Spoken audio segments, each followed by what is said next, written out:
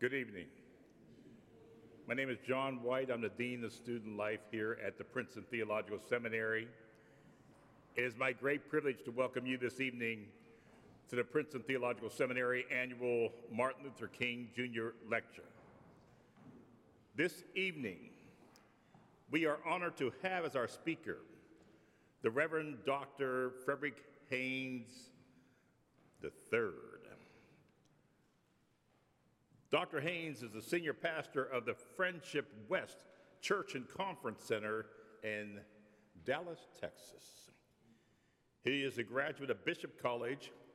He holds a MDiv degree from Southwestern Baptist Theological Seminary and a Doctor of Ministry from the Graduate Theological Foundation.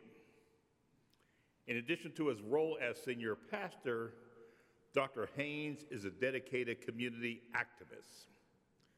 His lifelong commitment to fighting against racial injustice and working towards economic justice and empowerment in underserviced communities is inspirational to many. Dr. Haynes is all about spiritual, social, and economic transformation.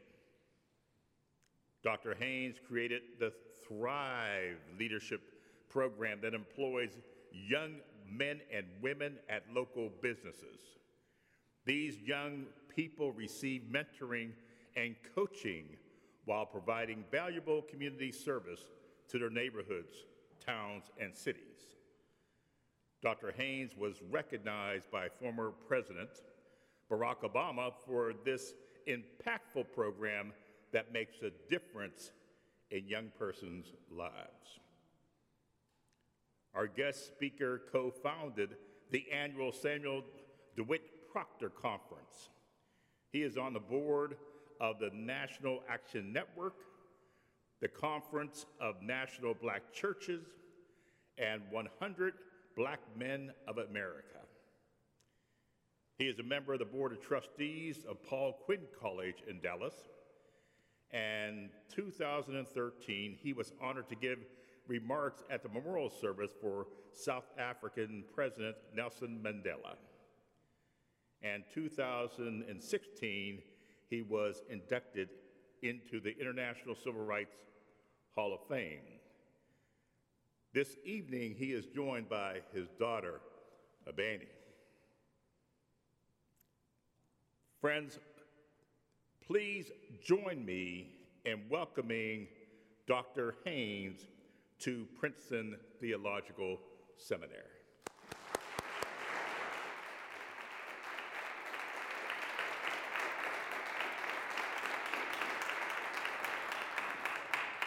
Let me express my appreciation to the Dean for his kind and gracious introduction. I'm also honored to be here and recognize the wisdom of the late, great Dr. Samuel DeWitt Proctor. In his autobiography, he talked about the importance, especially for those of us in the Black community, of never settling for serving as a token, but instead to serve as a wedge. When you open up a door, the door is held ajar by a wedge. And so I know I'm not here because I'm some sterling scholar, but because I have the hookup, or as the hip-hop generation says today, I know the plug, Dr. Carrie Day. And so I want to thank Dr. Carrie Day. She is greatly missed in Dallas-Fort Worth. And I need to say this unapologetically, you are greatly gifted here in this community with an extraordinary scholar, a brilliant preacher of the gospel, and a wonderful woman of faith in Dr. Carrie Day. She blessed us with membership at Friendship West in Dallas, and so when she told me that she was leaving, I went into deep grief and mourning, and so I hope that you will pray for me, and maybe some of you may know a good grief counselor because we miss Dr. Carrie Day, but our loss is your gain, and so we thank God for her. I'm really excited also to see a part of your all-star team of scholars here at Princeton, you have, of course, Dr. Cleo LaRue, who has become a legend in homiletics. And so we appreciate so much his gospel gifts and what he means to the body of Christ, and especially to the pulpit, and how he has given the black preaching tradition the kind of stage it deserves. And so I salute you, Dr. LaRue, for your work. I've been greatly blessed today. Dr. Howard Thurman said whenever you are privileged to go to a college campus, you should listen twice as much as you talk.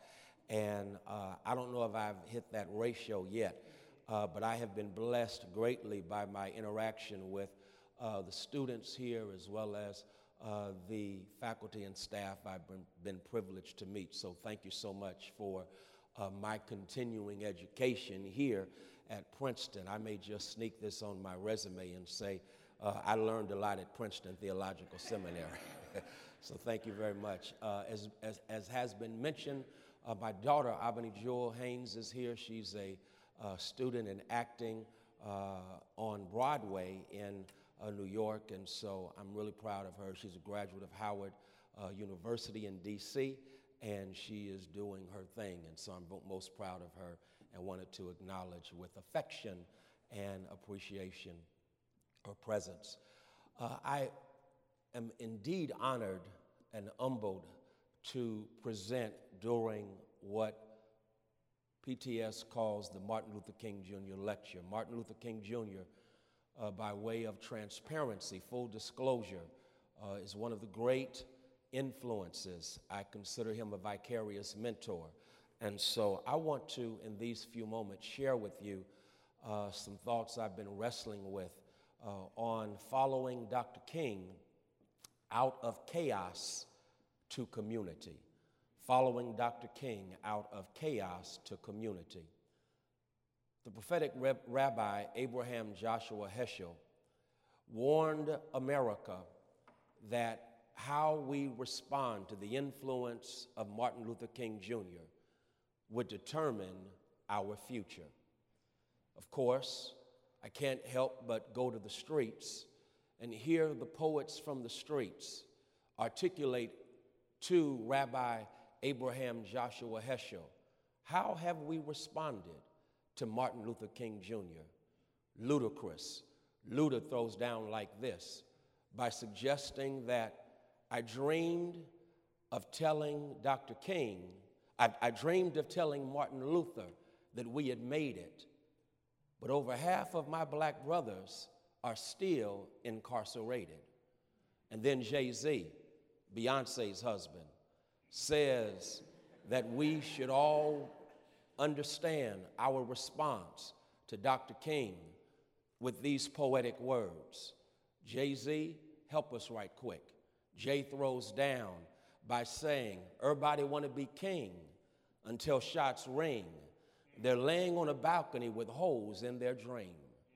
Both Ludacris and Jay-Z articulate artistically the response of America to the drum major for justice, Martin Luther King Jr. Ludacris talks about what? The new Jim Crow, having replaced the old Jim Crow that had been banished by the civil rights struggle, drum majored by Martin Luther King Jr. The new Jim Crow, we must give credit to Michelle Alexander, who understands that the prison industrial complex, or mass incarceration fed too often by police misconduct, not to mention a criminal justice system that is criminal and downright unjust, has produced what Michelle calls a new caste, C-A-S-T-E system, a caste system that in a real sense has created this new Jim Crow, this new Jim Crow that has, this new Jim Crow that as a consequence of its discriminatory policies, as a consequence of its racism, continues American repression, the repression of the empire on people of ebony hue. How have we responded to Martin Luther King Jr.? Ludacris says we've responded through mass incarceration. But then Jay-Z says there are holes in the dream of Dr. King. Everybody want to be king till shots ring. You laying on a balcony with holes in your dream. Holes in the dream of Martin Luther King Jr. What are those holes? Well, Martin Luther King Jr. died fighting for those who are imprisoned by impoverishment. Martin Luther King Jr.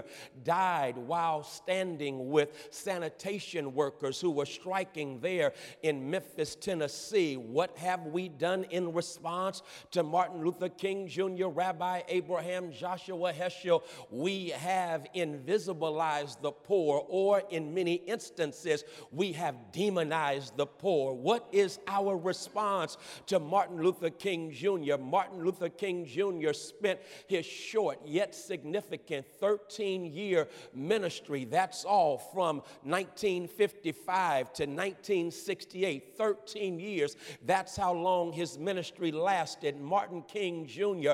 never made it to the age of 40, but in that short yet significant prophetic ministry, here Dr. King doing everything in his power to dismantle structured racism in these disunited states of America. What have we done? Well, it's reflected in the month of February, Black History Month. Have you noted what happened this month? Just this month, we've discovered that blackface has made a comeback, and in the process, we have unveiled the reality that racism is bipartisan in these disunited states of America. That occurred in Black History Month, but then we also can shout because in Chicago, a black woman is going to be the next mayor of the city of Chicago. That says much about what has happened in this country, but as soon as we celebrated what happened in Chicago, there was a testimony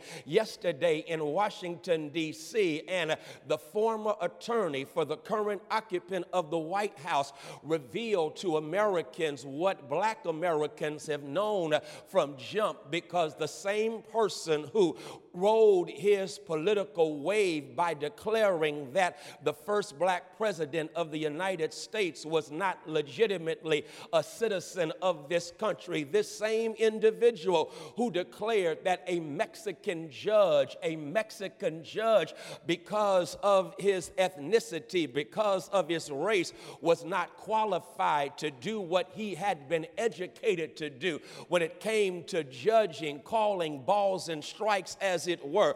The same occupant of the White House who looked at the uprising there in Charlottesville, or the racial conflict in Charlottesville, and had the unmitigated gall to equivocate and suggest that there were good people on both sides. This same individual who brought into his cabinet those who are a part of the alt-right movement, this same occupant of the White House we've already known as the racist in chief, now has someone who served as his attorney who has said before a committee in Congress that he is not just a con man, but he is a racist. All of that has happened during the month of February, the shortest month, and yet it has been quite a month reflecting, here it is, the response of this country to the drum major for justice, Martin Luther King Jr.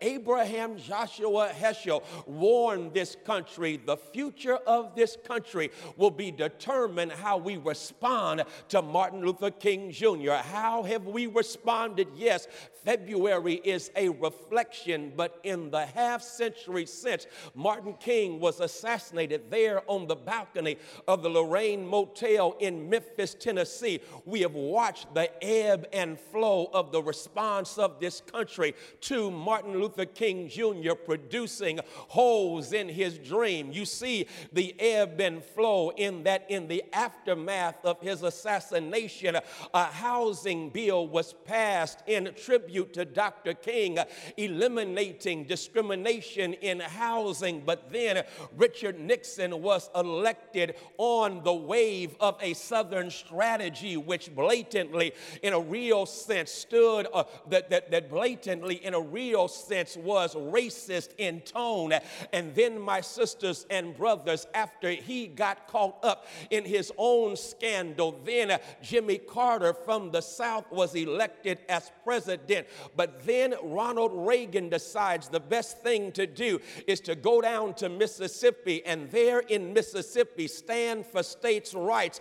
Of course, that is a dog whistle to white racists to say you're on our side. And even white evangelicals abandoned Jimmy Carter and voted for Ronald Reagan. About this time, we all note mass incarceration begins to gather steam, having been started by Richard Nixon. But now the drugs are flooding African American communities. What happens? I guess I'll go with Tupac now, because Tupac threw down by saying instead of a war on poverty, they have a war on drugs so the police can bother me again. You see the ebb and the flow. How have we responded to the drum major for justice? We've responded sometimes with progress, and then other times, to use the language of Van Jones, with a white lash. We rush on to 2007 and 2008 when Barack Obama shocked the world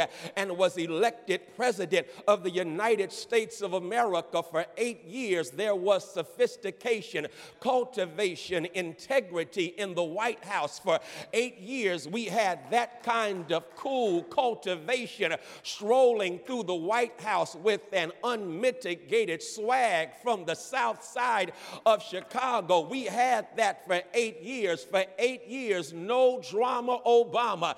And then 2016 hit, and we awaken on 11/9/16 to discover that Donald Trump had been elected as the president of the United States. I am not exaggerating when I suggest that future historians may well say of the United States of America that 11/9 was our moral 9/11. Why our moral 9/11? Because Dr. Cornel West says we are experiencing now the spiritual eclipse of decency, honesty, and integrity. I piggyback on what Dr. West said and say that we are now caught up in the chaotic shadows, here it is, of emboldened racism, a resurgent white supremacy, ugly xenophobia, predatory patriarchy, not to mention unvarnished greed and military madness. These are chaotic times that we find ourselves in. And so what has been the response of this nation to the drum major for justice, love, and peace? The response has been one of an ebb and flow. The response has been one of progress that was then intercepted by a white lash. What has been the response? Everybody want to be king till shots ring. They're laying on a balcony with holes in their dream, and the holes in the dream have produced a chaotic context that we find ourselves in. And I am here to suggest that perhaps we need to go back and reclaim Martin Luther King Jr., the drum major for justice, love, and peace, as opposed to the sanitized and deodorized version of Dr. King that has been de-radicalized. Well, I need help here, so I borrow from the brilliant late great Dr. Vincent Harding. Dr. Vincent Harding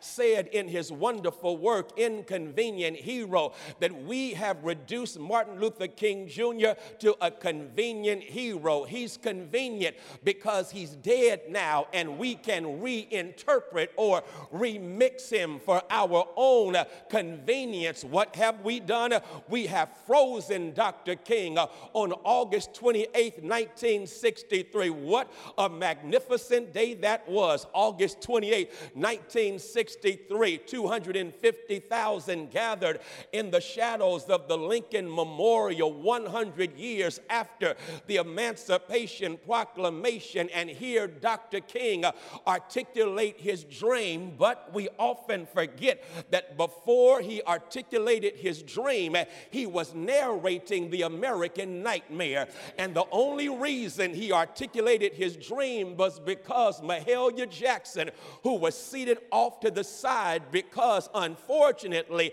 toxic masculinity and patriarchy was dominating the justice movement. I use my language on purpose. Toxic masculinity and patriarchy was dominating the movement for justice.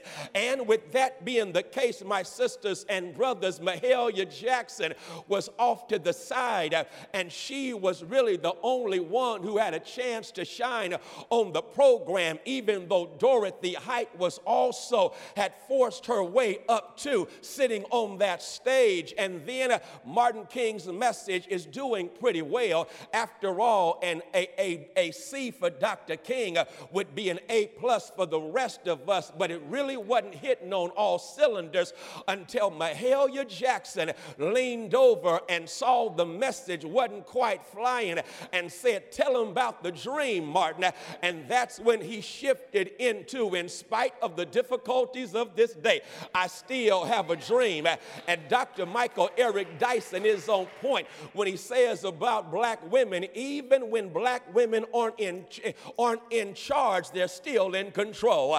I like that right there, because Dr. King shifts into his dream, and when he articulated that brilliant vision of what America could and should be, it was a glorious moment. But my sisters and brothers, we have frozen Dr. King into August 28th, 1963, as if you get assassinated for dreaming, as if you are declared the most dangerous man in America for dreaming, as if you were living every day under the threat of death because you are dreaming. Dr. King did not get assassinated because he had a dream, but Dr. King was assassinated and declared the most dangerous man in America because he was fighting the American nightmare. Because Dr. King, in his last years, what the HBO special called what? King in the Wilderness.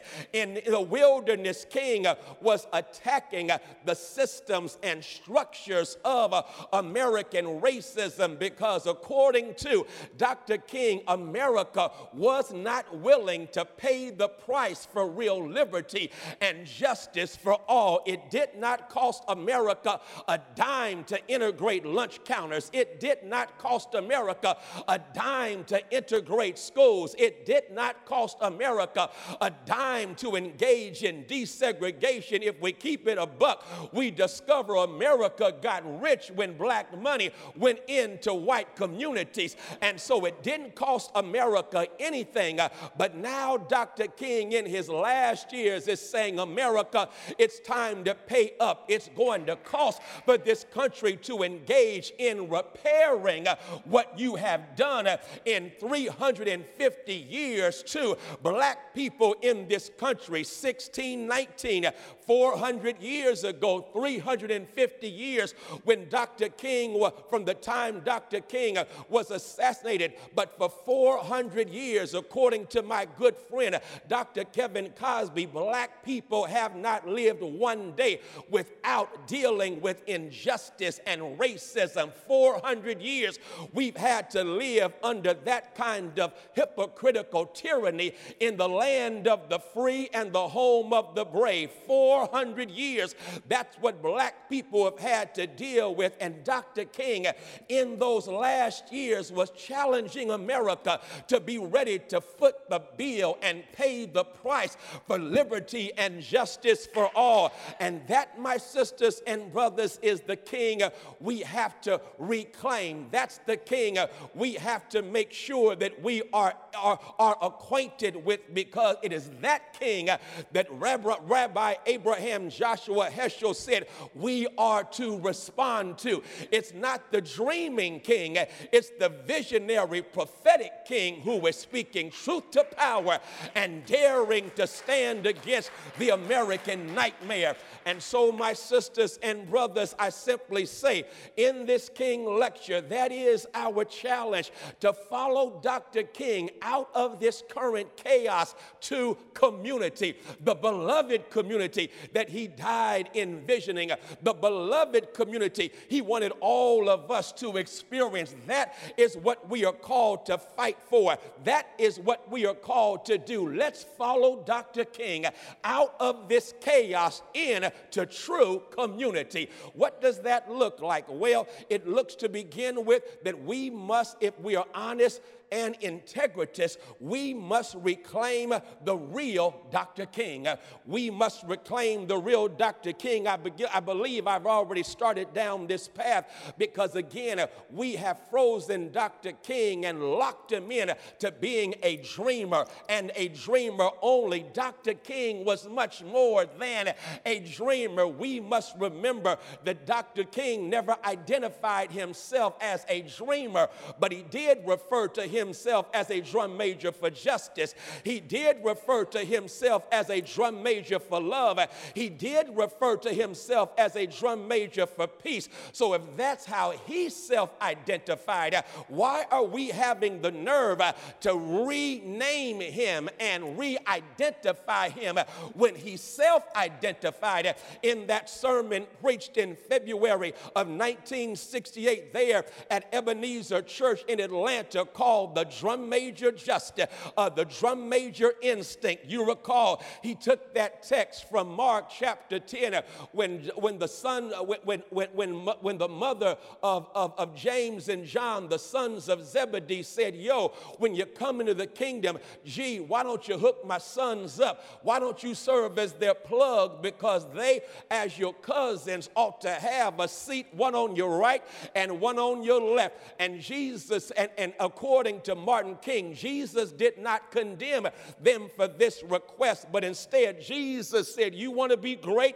It's cool. Come on, be great if you want to, but if you want to be great, recognize if you want to sit where I sit, you're going to have to suffer like I suffered.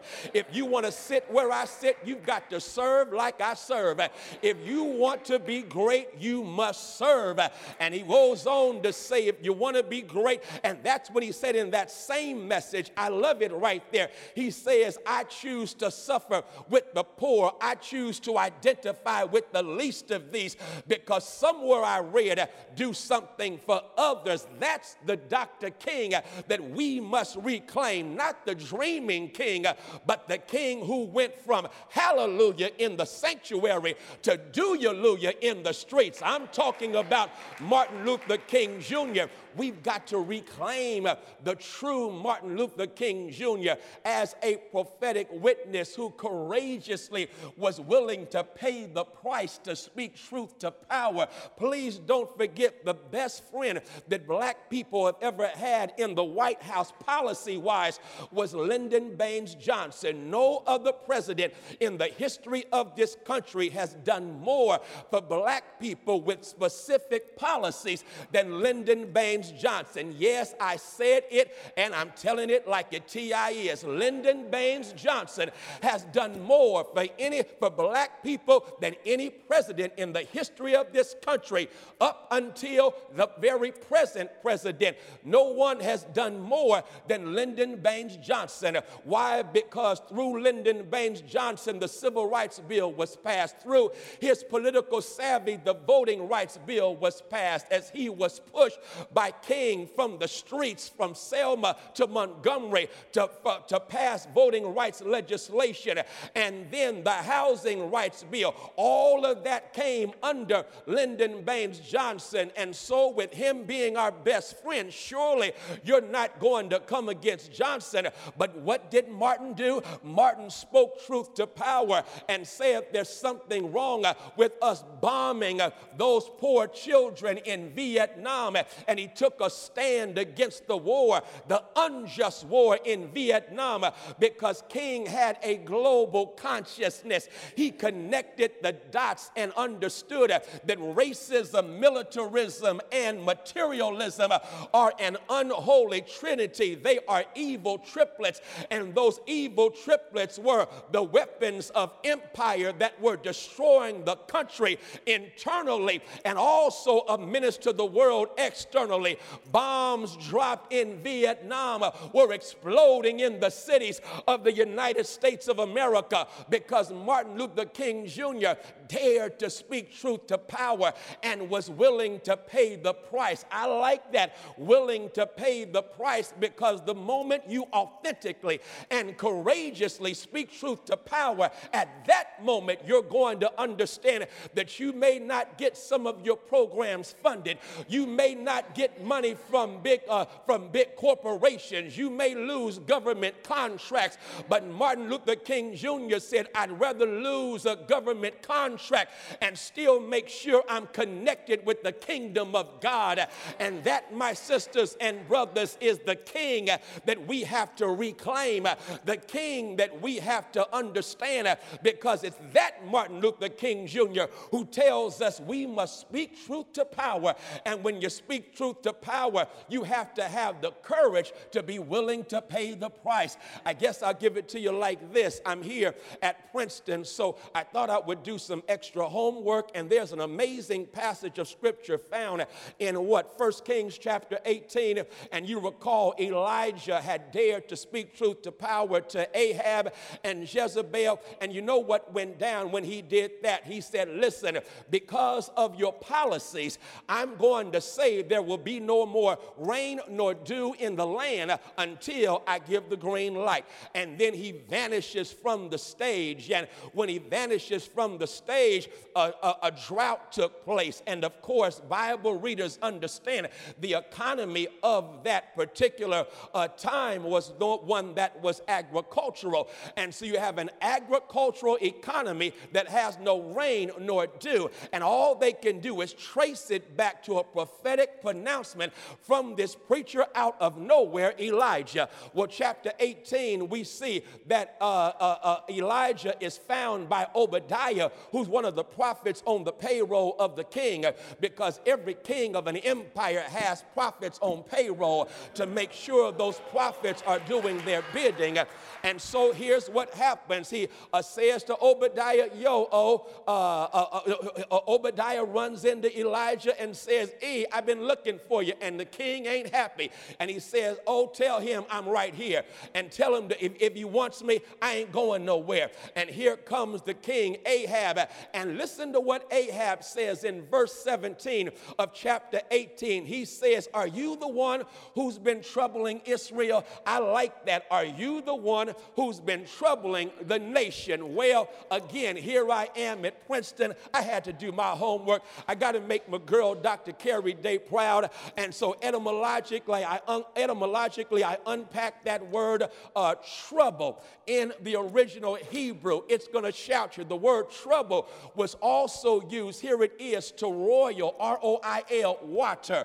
That was the word. It's used to trouble water, to make water disturb, to disturb water. Are you the one that's been disturbing water? My wonderful daughter is here, and maybe she'll let me use this illustration. She's a kid, and she loved to play with rubber ducks in the bathtub. And so one time she said, Daddy, there's a rubber duck in this tub, but it's at the end of the tub. I'm going to make that rubber duck come to me. I own the duck. The duck belongs to me, but it's gotten away from me. I'm going to make the duck come to me without touching it. I said, how you going to do that? And Albany then troubled the water. She raised her hands, and her hand came down on the water. And can you see on the screen of your anointed imagination as the waves of the water go in the direction of the duck at the end of the tub, and the duck catches the wave and then rides back to its owner?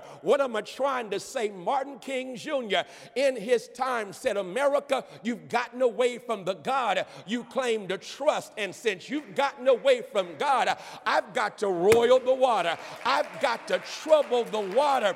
And when Martin troubled the water, it created waves. Here is our challenge at Princeton Theological Seminary. In this time of chaos, God is looking for some wave makers. God is looking for those who will trouble the waters. Why? Because America has gotten away from the God America claims to trust. I move forward and say, not only must we reclaim King, but we have a responsibility responsibility after reclaiming King. I love this, and that is to revolt against injustice wherever it finds itself. I like that right there, revolting against injustice wherever it finds itself. I'm sure Dr. King today would say, church, let me start with you, because in too many instances, the church has been the greatest committer of sin in the nation. Why? Because to go to church is to find a church that in many instances is so caught up in its ideology that it elicits a hatred for people that are different. Let's start in the church, because the Bible says judgment starts at the house of God. So surely Martin King would be concerned about a church not being the beloved community. Black church, may I talk to you right quick? Because black church, you have done such a horrible job of receiving a theology the theology whose DNA goes all the way back to ancestors that use that same theology to oppress and hold you down. That same theology that produces a white Jesus who is guilty in too many instances of siding with slavery, sanctioning segregation, and second-class citizenship, and looks nothing like the Jesus of Scripture, who was sable-skinned Savior from the streets. And so with that being the case, we've got to reclaim the Savior. And in reclaiming the Savior, something happens. That means we understand the need to be a community of love, a community that embraces and does not reject based on how God created someone. And so there should not be, here it is, any second-class citizens if you call yourself God's first-class church. I'm simply trying to say, once you embrace fully who God made you, regardless of how you self-identify, it's a sin against the Creator when the church is judgmental and the church discriminates against people because of how they were made. And so, my sisters and brothers, King would start with the black church, because the black church, according to King in his last speech, preachers often were so caught up in themselves that they didn't care about anyone else. In his last speech and in others, he talked about preachers, black preachers, who were more concerned about the size of their wheelbase on their automobile than they were about service to humanity. He'd start with the black church, but he wouldn't stay in the black church. He'd say, white church, I've got to come for you, because white church, in too many instances, you've been silent on the sidelines while injustice has taken place. In too many instances, you have not taken a stand for justice and righteousness. It's time for the white church to also stand up for justice and stand up for righteousness. But he wouldn't stop there. He would keep it going until he dealt with the truism of racism, because in too many instances in this country, you'll agree with me, we are clueless about what racism is. Does it not blow your mind that oftentimes those who are perpetrators or beneficiaries of racism are the ones who decide to define what racism is? How are you going to define what racism is when you've either benefited from it or you are perpetuating it? It must be, we must listen to those who've been victimized by racism, just as we should listen to those who are victimized by what? Patriarchy, and victimized by predatory males. We must listen and hear their voices. I'm simply saying, let's listen and hear the voices of blacks who know what racism is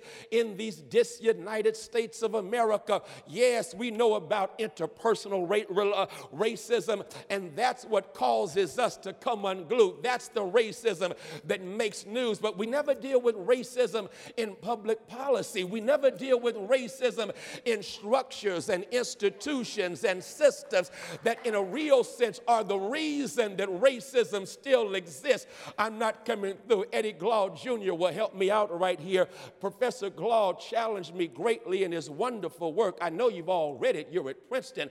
The work is entitled Democracy in Black. And in this, he talks about in America, we have to learn new ways of articulating that which is often political related to race. And one of the things he suggests is in America, we all know about what the achievement gap, the wealth gap, but we say nothing about the value gap. It's the value gap that informs and is the reason for the wealth gap and the achievement gap. And so he goes on to illustrate with the fact that, who was it, John Adams, in conversation at the beginning of the founding of this nation with the King of England, says to the King of England, we're not going to let you treat us like Negroes. Why? Because in the structure, in the founding of this country, a structured value gap was placed, so much so that when you define black bodies, we're defined not as a whole person, but as a fraction, 3/5 of an individual. And so Professor Glaude says we've got to address the value gap. That's one way of dealing with this thing called race, because in this nation, I believe the professor is challenging each and every one of us to truly value one another, because when I see your humanity as a creation of Almighty God, that means your value is already inherently established. And as a consequence, I must ensure that even policies and the culture of this country reflect you valued as a woman, valued as a person in the LGBTQ community, valued as a person of color, valued because God has created you in God's image and in God's likeness. And so I piggyback on Dr. Glaude by saying another way of looking at this is also America must deal with her structured and spiritual blind spots. I like that, because when you drive, if you're not careful, you may not see someone and run them off the road because you don't see them. I didn't come through. When you drive, you may make a move, may make a decision, and because the person on the side of you is in your blind spot, you don't see them. You treat them like you don't see them, and they end up running off the road. America, I suggest, has systemic, structured, and spiritual blind spots. And the blind spots have resulted in pile-ups. The blind spots have resulted in collisions. The blind spots have resulted in something we witnessed just yesterday. A black woman used as a prop in order to justify or to make innocent one who has a track record of racism. That black woman was not seen as a child of God. She was used as an object and not a subject in the sentence of her own life. I'm simply trying to say that we must reclaim King, and when we reclaim King, we must make sure that we also revolt against injustice in any form, revolt against anything that, watch this, devalues individuals, revolt against the blind spot. I hope you've seen the movie Blind Spotting, because in the movie Blind Spotting, it deals with this concept of structured blind spots in this nation. We must deal with blind spots if we are going to be a true country, a true nation, a true church. We must deal with our blind spots. In the final analysis, not only must we reclaim who King is, not only must we revolt against injustice, but I want to suggest we have to restructure and redeem the soul of this nation. Restructure and redeem the soul of this nation. Now, this king doesn't get quoted often, but in his last speech as president of the Southern Christian Leadership Conference, he closed out the sermon, and I loved how he did it. It's his annual address, but he says, prefacing his close, I hope you won't mind if I preach for just a little bit. And he went on to talk about a conversation that took place one night between Nicodemus and Jesus Christ. Nicodemus comes to Jesus, and according to Martin King, Jesus says to Nicodemus, Nicodemus, you must be born again, meaning your very structure has to be redone. Your structure is not right, and as long as your structure is not right, you will not inherit the kingdom of God. And then he went into his black preacher application and said, America, you must be born again. Your structure must be redone. Your structure is not right. My mentor, Dr. Jeremiah Wright Jr., throws down like this. He says, if you were to bake a cake, don't miss this, you bake a cake, pull the cake out of the oven, and remember, oh my God, I forgot to add sugar to this cake. What are you going to do? Are you going to pour sugar on top of the cake? No, because you recognize the cake, here it is, has been constituted wrong. And because it's been constituted wrong, you have to rebake the cake. And I'm simply trying to say, America, it's time to rebake the cake. The cake was constituted wrong from jump, and it's time for us to rebake the cake. That's why I close with the wonderful wisdom of Fannie Lou Hamer. Acquaint yourself with Fannie Lou Hamer, that major prophet from Mississippi. Fannie Lou Hamer, with ungrammatical profundity, went to the 1964 Democratic Convention there in Atlantic City, New Jersey. And she gave that speech that shook the nation as she exposed the hypocrisy of American democracy, treating her like a second-class citizen. And a white reporter asked Fannie Lou Hamer after that great speech, are you saying that you want to be equal with the white man? Fannie Lou had a clapback that was classic. Fannie Lou said, equal with the white man? No, child, I don't want to go that low. I want to raise this country and raise myself and raise that white man up to what real democracy is all about.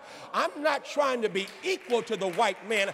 I'm trying to raise up myself, the white man, and American democracy. And so all I'm trying to say, y'all, it's time to raise up. It's time to raise up and remember Martin Luther King Jr. for who he was. It's time to raise up and make some waves and roil the water. It's time to raise up and revolt against injustice. It's time to raise up and restructure America because the cake was constituted wrong.